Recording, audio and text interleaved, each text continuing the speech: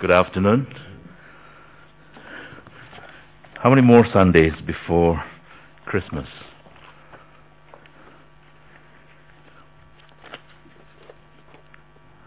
Well, how many candles there? 4. Those are Advent candles, really. It has got to do with what I have to share this afternoon. Before you know it, the year has come to an end. And we look forward to a new year, but there's more to go yet in the life of the church calendar before this year draws to a close. So with that, I'd like for us to turn to 1 John chapter 3, if you would. Get this open. 1 John chapter 3.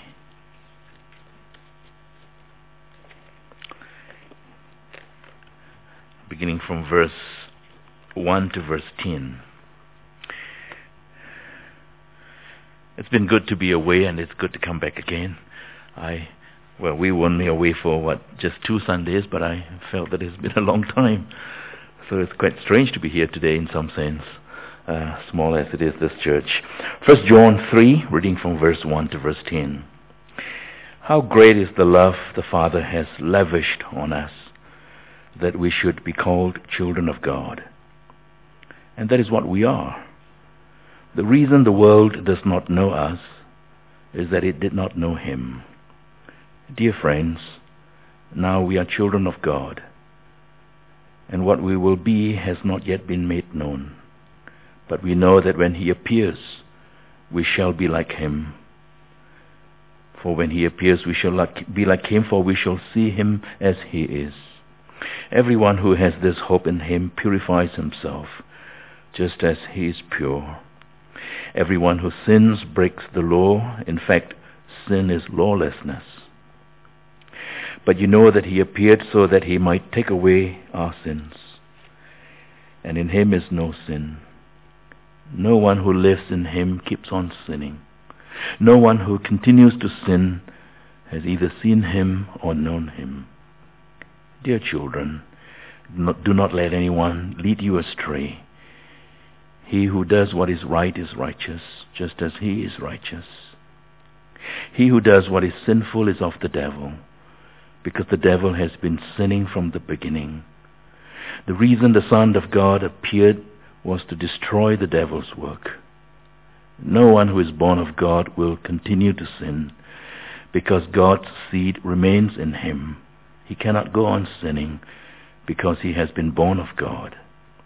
This is how we know who the children of God are and who the children of the devil are.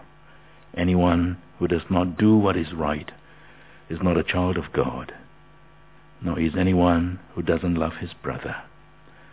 This is the word of God. Shall we pray? Lord, we come and we pause before this word, this written word, this revealed word, this divine word. And Father, we pray that you speak to us this day as we pause, as we attend ourselves to you. Lord, we come to you and we open ourselves to you, and we make ourselves vulnerable before you. We humble ourselves before your word. We bow before your word. We submit ourselves before your word. So teach us, Lord, we pray. We ask in Jesus' name. Amen. I want to start by making this statement that it is the case, isn't it, that the church is out of sync with the world all the time. On every score, the church is out of sync with the world, or out of synchronization with the world. You see, according to the secular calendar out there, December spells the end of the year, doesn't it? It does.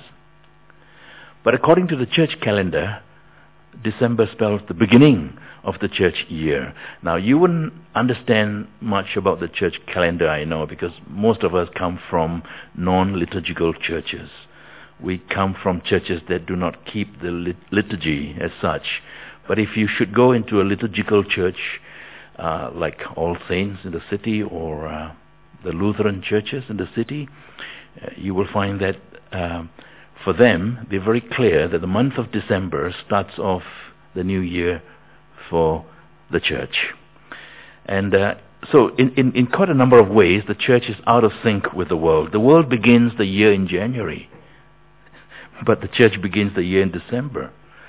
The church begins the week on a Monday. The world, rather, begins the week on a Monday, but the church begins each week on a Sunday. Sunday is the first day, the Lord's Day, the first day of the week. And out there in the shopping malls, if you were out there, I'm not sure whether you've been out there this week, but out there in the shopping malls, the colors are already Christmassy, red and green and gold.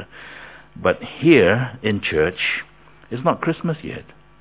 In fact, the color of Advent, if this were a liturgical church, would be purple. Not red, not gold, not those splashes yet, not yet. Hold on, not quite Christmas yet. So, in the average liturgical church that you go into, the colors are quite subdued. So out there in the shopping malls, the music is vibrant and jingly and loud and noisy. But in here, in this month of the Advent, the music is rather sober. It's more reflective, it's more contemplative. So as Christians, this next 4 weeks is going to be quite hard for us to pass through, because we're living on two planes. We are straddled between two worlds, so to speak. It's not Christmas yet. It is not Christmas. It's far from Christmas. And yet you have your gifts to buy, you have your cakes to bake, you have your cards to write. So we find ourselves out there and in here, straddling between two worlds. Look, we are meeting here this afternoon. We are meeting here, and this is really the first week of the Advent.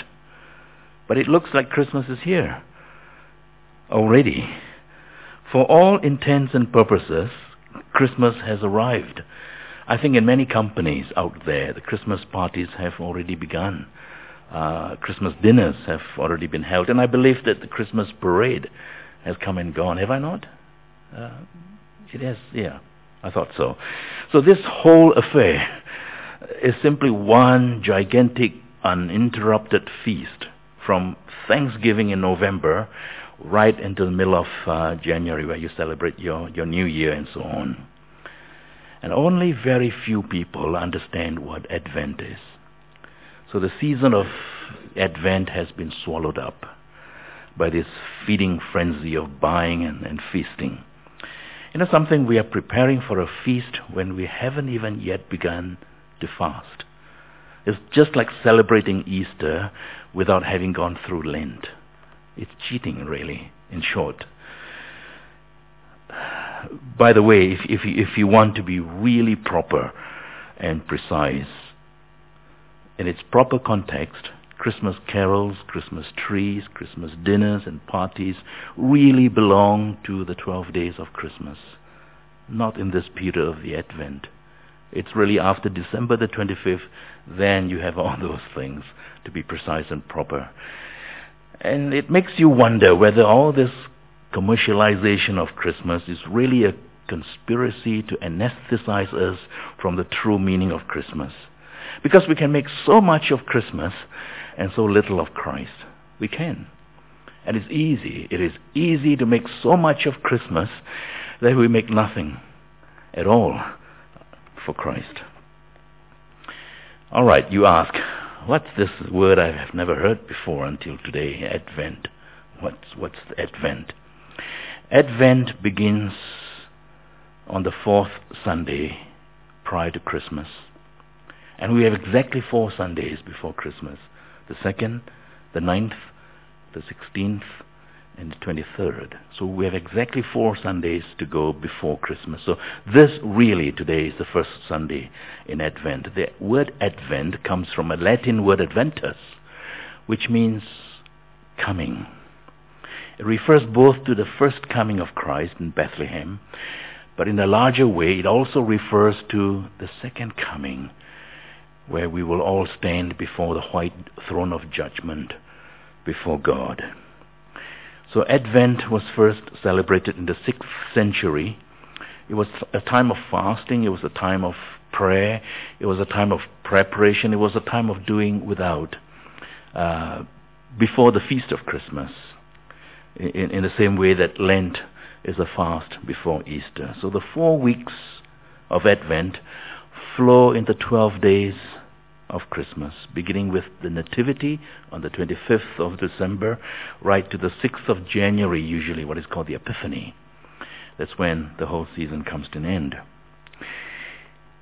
So Advent is a season to prepare for the celebration of the birth of Christ.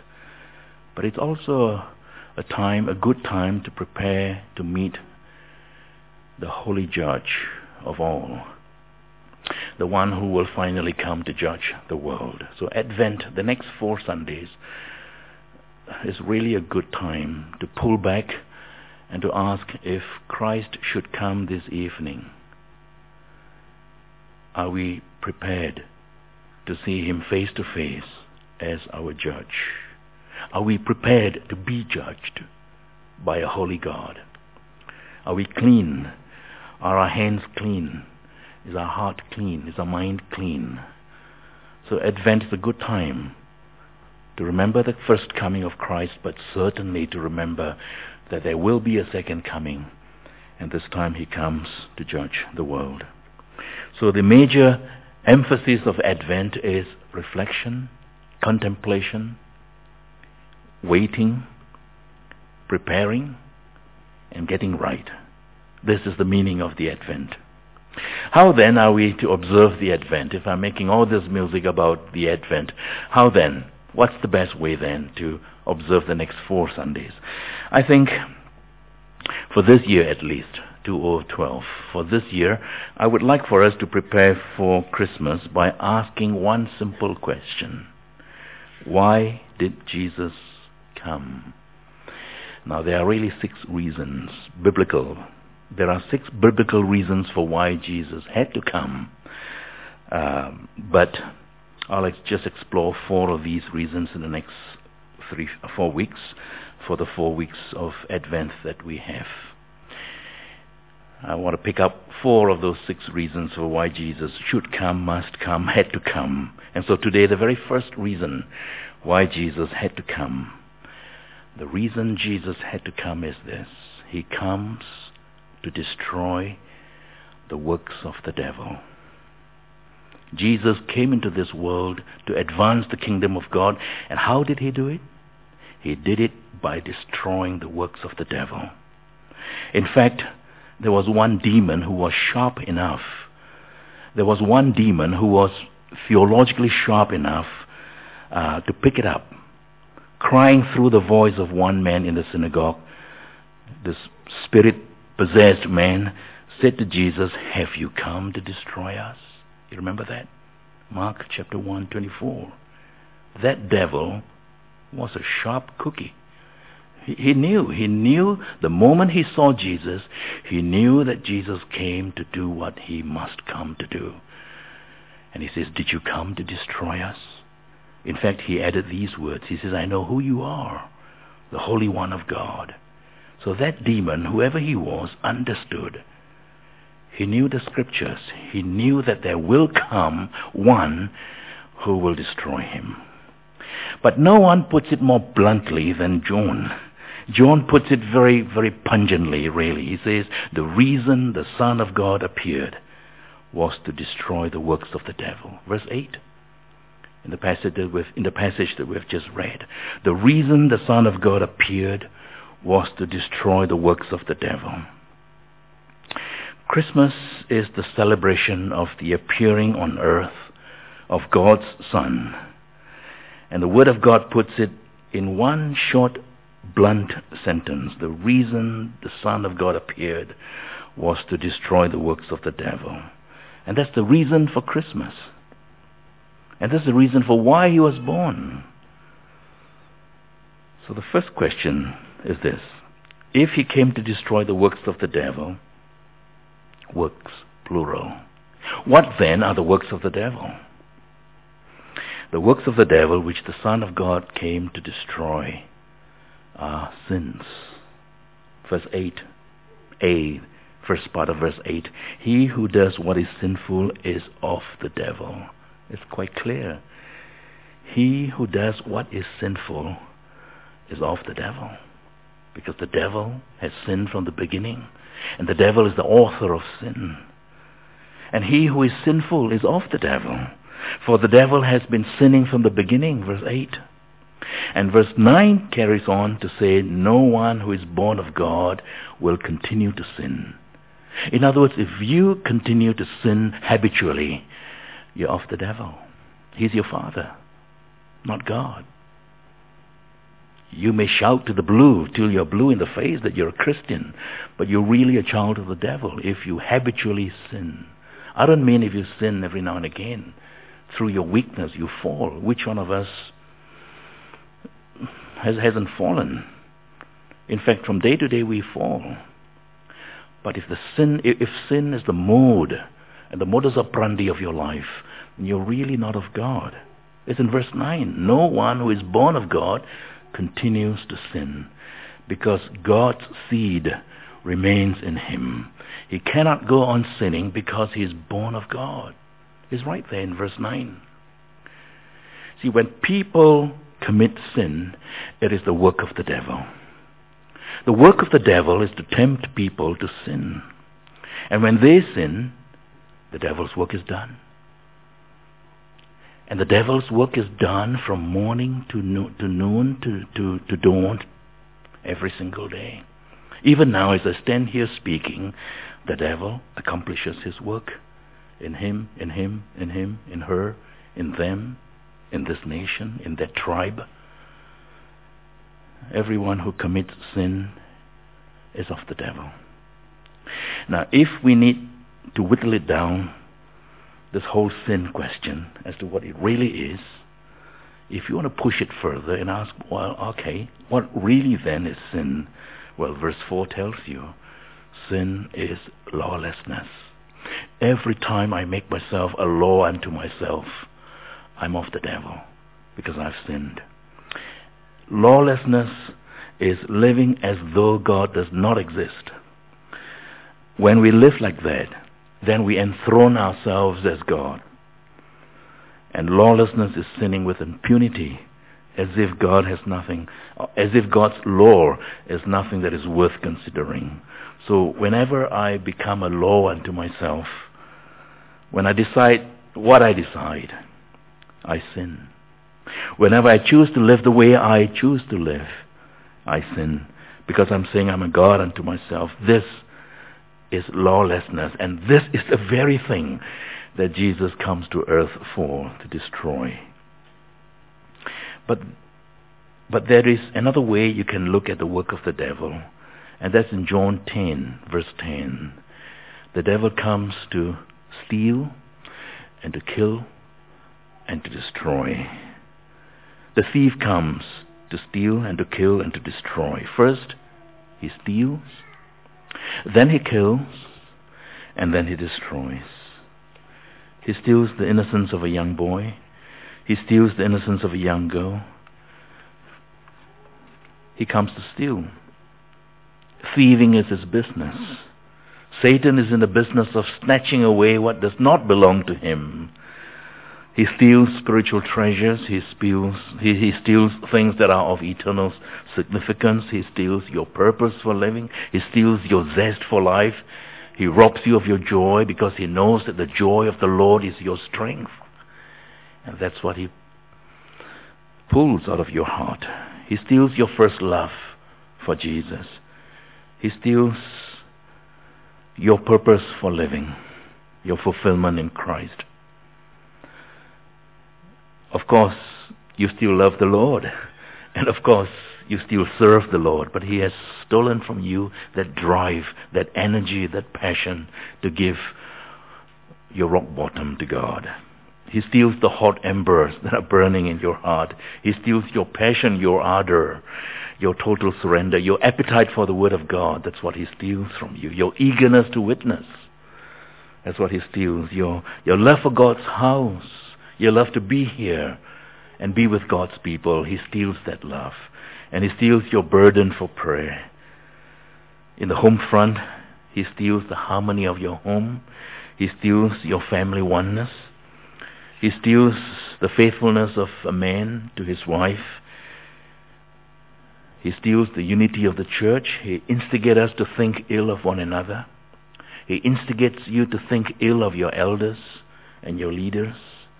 He causes us to suspect one another. He instigates us to be distrustful of one another. That's how he works. The thief comes to steal, to kill, and to destroy. So to the first question, what did the Son of God come to destroy? The Word of God says the Son of God comes to destroy the works of the devil. But let's push on to the second question, and that is this. How did he destroy it? If the Son of God has come to earth to destroy the works of the devil, how did he destroy it? Well, let me say that you and I must never imagine that when Jesus walked into the wilderness that afternoon, soon after his baptism, when he walked right into the wilderness to be tempted by the devil, it would be very easy to make the mistake of thinking that he was ambushed by the devil. It's easy to imagine that he was tricked by the devil to walk into the wilderness. It's easy to think that he was caught unaware, that he was manipulated, that he was sucked into the wilderness by the devil. No. Jesus wasn't lured into the wilderness. Neither was he ambushed. Not at all. Please understand that the 40 days in the wilderness wasn't Satan's idea. Satan didn't come from the wilderness with his pitchfork in his hand to lure Jesus into the wilderness. No. Jesus, with the water still dripping from his hair from baptism, went into the wilderness looking for the devil to flush him out. Matthew makes this abundantly clear.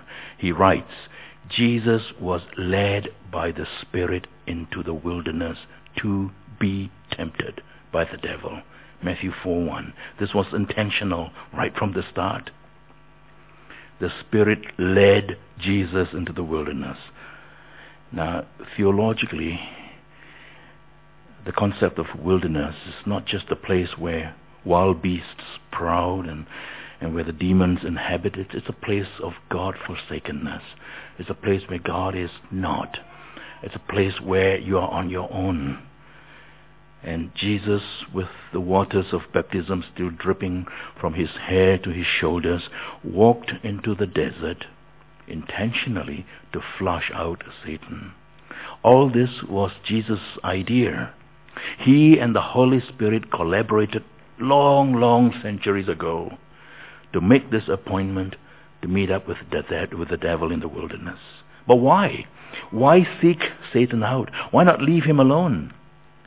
Why wasn't it enough for him to let his baptism jumpstart his ministry? Why seek the devil out? Why did he and the Holy Spirit collaborate to have this meeting with Satan? The answer is found in one word: rematch. Rematch.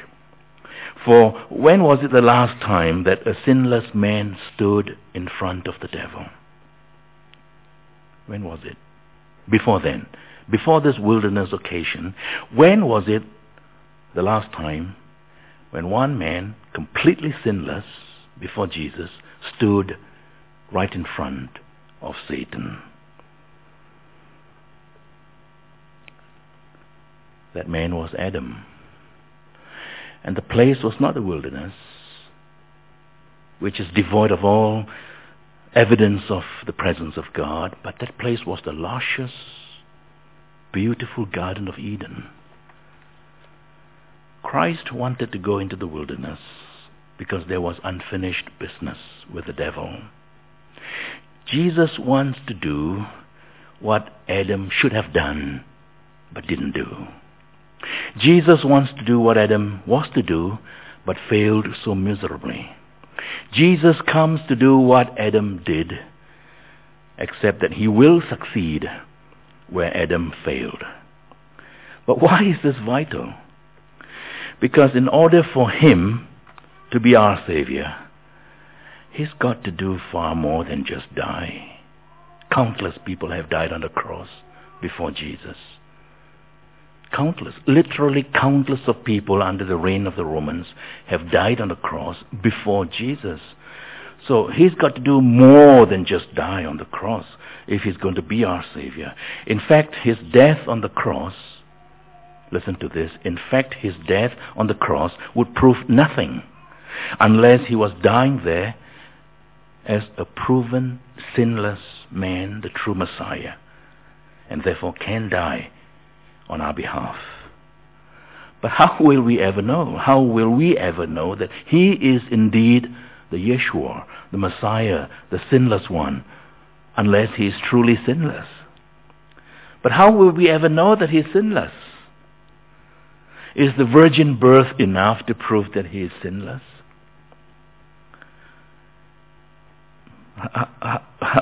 Where can we? How may we proceed from here? Jesus did not need the virgin birth to prove that he was sinless. He already was the sinless Son of God before he was born from Mary's womb. Already he was the sinless Son of God because before he was even born of a virgin. Many Christians are led to believe that in order for Christ to be sinless, he had to be born of a virgin. Now that is wrong thinking. Let's never think that in order for him to be sinless, he had to be born from a virgin. Being born by a virgin did not make him sinless. He was already sinless before he was born of a virgin. A lot of Christians believe that in some mysterious ways, sin is transmitted from Adam to us, in some ways genetically. That simply is not so. Sin has not come down to us through any form of genetic transmission. Sin comes down to us through a judicial transmission. Not a genetic transmission, but a judicial transmission. Sin lies not in the genetic DNA code. No, sin does not lie in the genetic DNA code. Sin lies in the corrupted human heart, in their spiritual nature. It is in the depth of the soul that sin lies, not in the double helix structure of your DNA code. It does not lie there. It lies in the condition of your heart. It lies in your spiritual state. So really, it is not the virgin birth that is significant. The birth of Jesus is not in any way different from the birth of many mothers. In fact, all mothers. Mary carried the child to full period of human gestation, probably 9 months. She probably had morning sickness. And when the hour of birth came, she probably had a normal birth, a normal delivery. So what is miraculous is not the birth. What is miraculous is the conception. So maybe we should stop using the term virgin birth and start using the term virgin conception, and that would be right.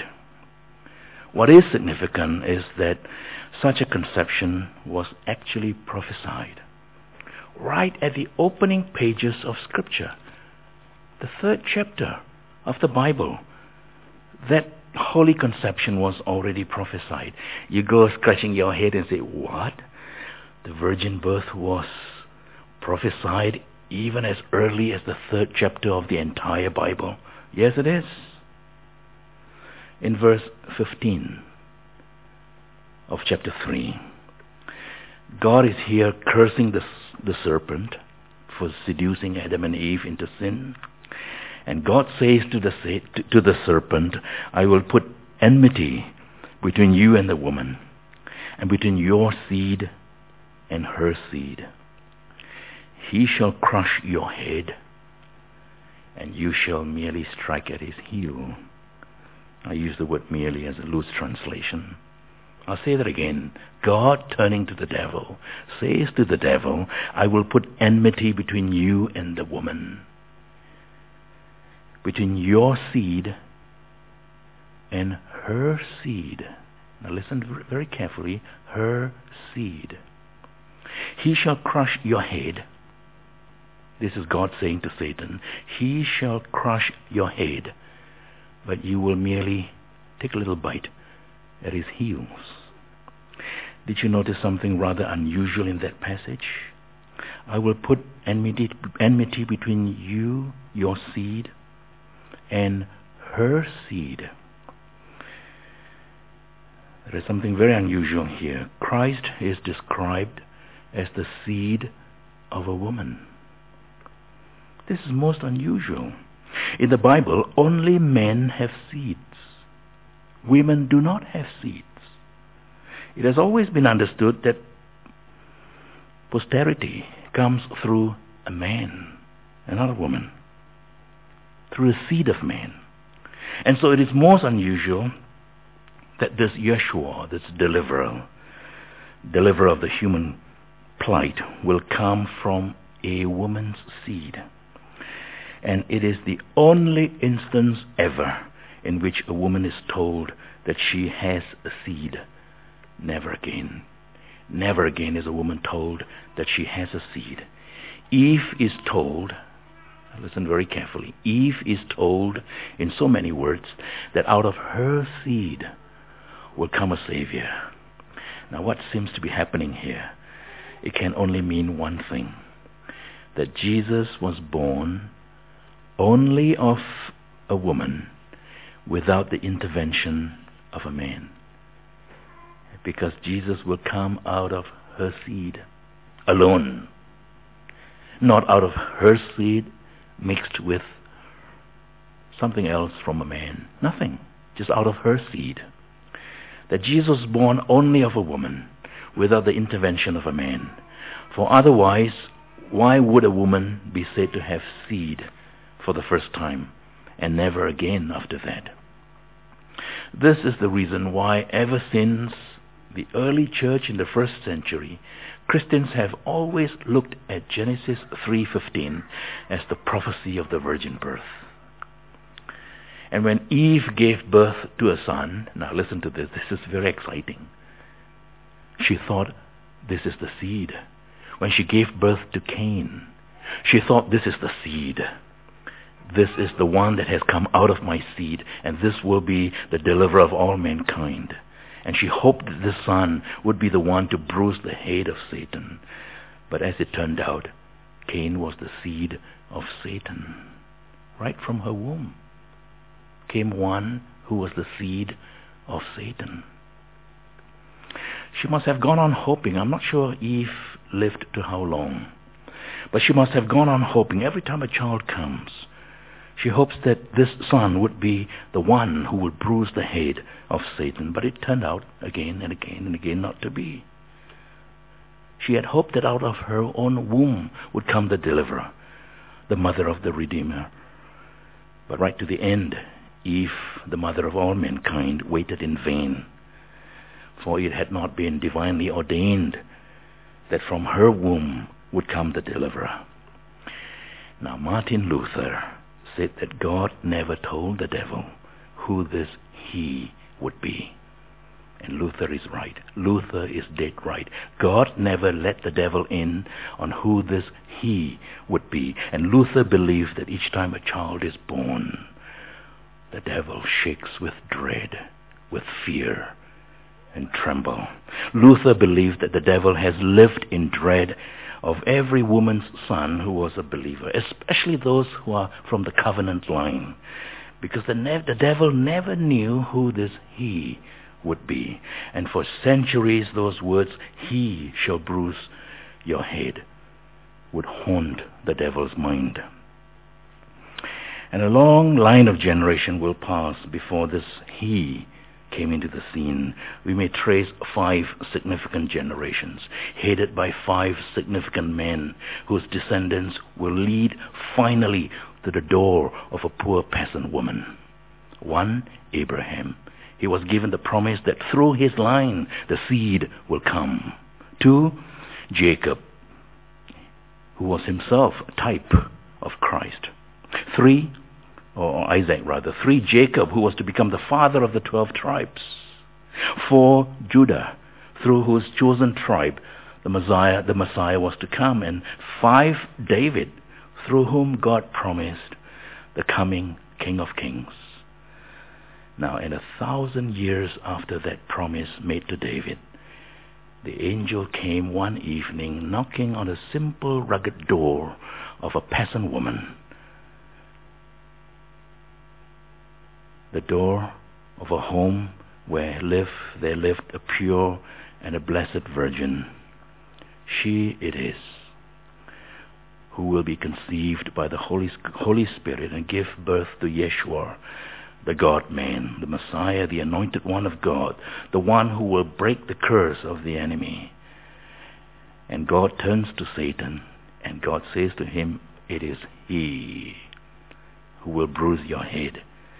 You will be dealt with a death blow, for he will bruise your head, and you will bruise my son Christ on the heel.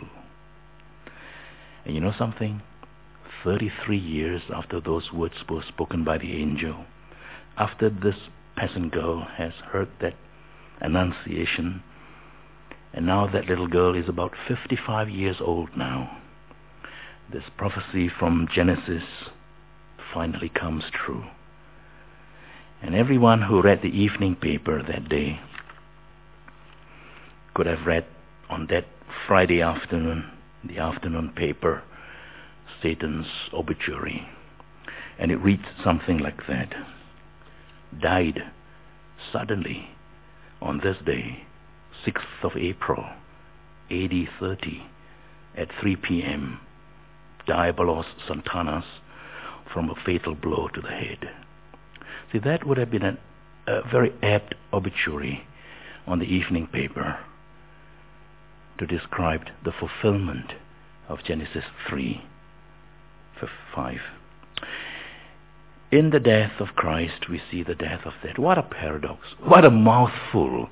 In the death of Christ, we see the death of death. But that is true.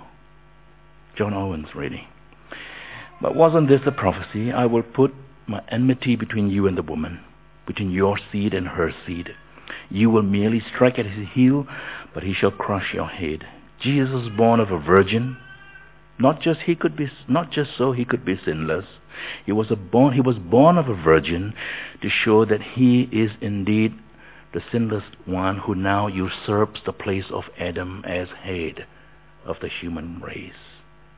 And if you look to Adam as your head, you're looking at the wrong person.